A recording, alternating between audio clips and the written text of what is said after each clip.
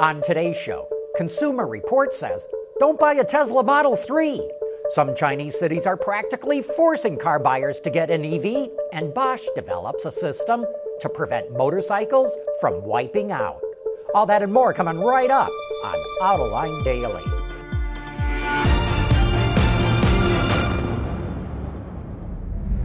This is Autoline Daily, the show for enthusiasts of the automotive industry. Consumer Reports will not recommend that anyone buy Tesla's Model 3. It came to that conclusion after its Model 3 test vehicle took 152 feet to come to a stop from 60 miles an hour. That's not very good. To put it in perspective, that's 7 feet longer than it takes for a Ford F-150 to stop from the same speed. Other media outlets have also complained about the Model 3's poor stopping distance, but Tesla never reacted to them. Obviously, though, it really cares what Consumer Reports has to say, because Tesla was quick to address the issue. It says the braking distance can be improved with new hardware that it will roll out in a couple of days. Sales of electric cars, meanwhile, are soaring in China, and now we know one of the major reasons why. In big cities in China, it's almost impossible to get a license plate for a new car with a gasoline engine. Bloomberg reports that one Beijing resident waited 2 years to get a license plate, then threw in the towel and bought an electric car instead. He got a BYD Qin 3000, which cost $37,000. Beijing, which is a city of 21 million people, has a lottery 2 times a year where residents can compete for 40,000 license plates, so they're really hard to get. You can buy one at an auction, but those plates cost over $12,000. However, if you buy an electric car, the plate is for free and you get it a lot faster. China's also going to reduce the import tariffs on cars. It was at 25%, but it's going down to 15%. That's still pretty high. Import tariffs for cars going into the European Union are 10%. In the U.S., import duties on passenger cars are 2.5%, but 25% for trucks. China is also going to reduce the import tariff on car parts from 15% down to 6%. And all this will help foreign automakers and suppliers importing products to China, but it is a modest step forward. Still to come, a new kind of surround view system for entry-level cars. Autoline Daily is brought to you by Bridgestone Tires, your journey, our passion. Dow Automotive Systems, advanced materials that deliver better results. Lear, a global leader in automotive seating and electrical systems. And by Borg Warner, propulsion solutions that support a clean, energy-efficient world.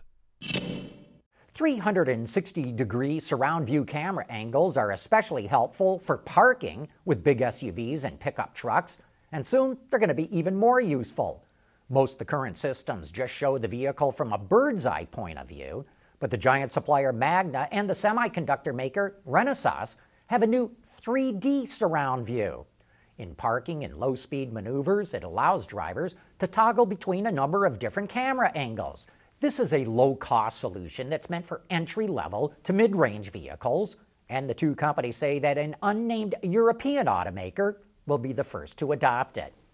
Hey, did you know that there were 3 different Dodge Viper badges? And did you know each badge has its own nickname?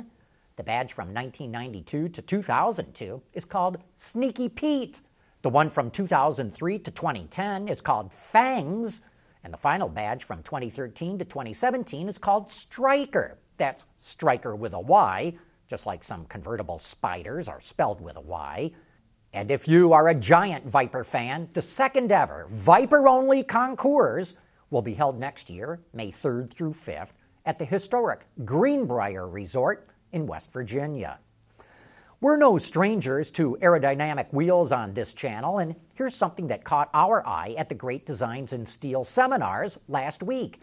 It's a steel insert that goes into an already existing wheel for large commercial vehicles. It's all about improving aerodynamics. The company that developed the wheel, Maxion Wheels, says it still needs to test the setup to see how it works, and it could be several years before we see it on trucks, but you saw it here first. Coming up next, Bosch has developed a way to prevent motorcycles from wiping out.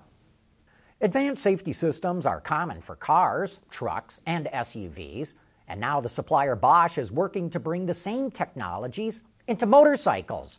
It's adding radar for bikes that allow for automatic cruise control, blind spot recognition, and collision warning, where the rider gets an audio or visual signal if another vehicle is dangerously close.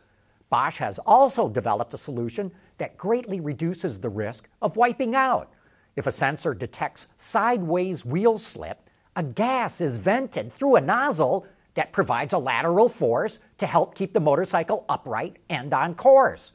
Bosch says it's like a magic hand that helps keep the bike upright, and interestingly enough, the gas accumulator that they use is plucked right from passenger car airbags, and that should help keep the costs down. Anyway, that brings us to the end of today's report. Thank you for watching, and please join us again tomorrow.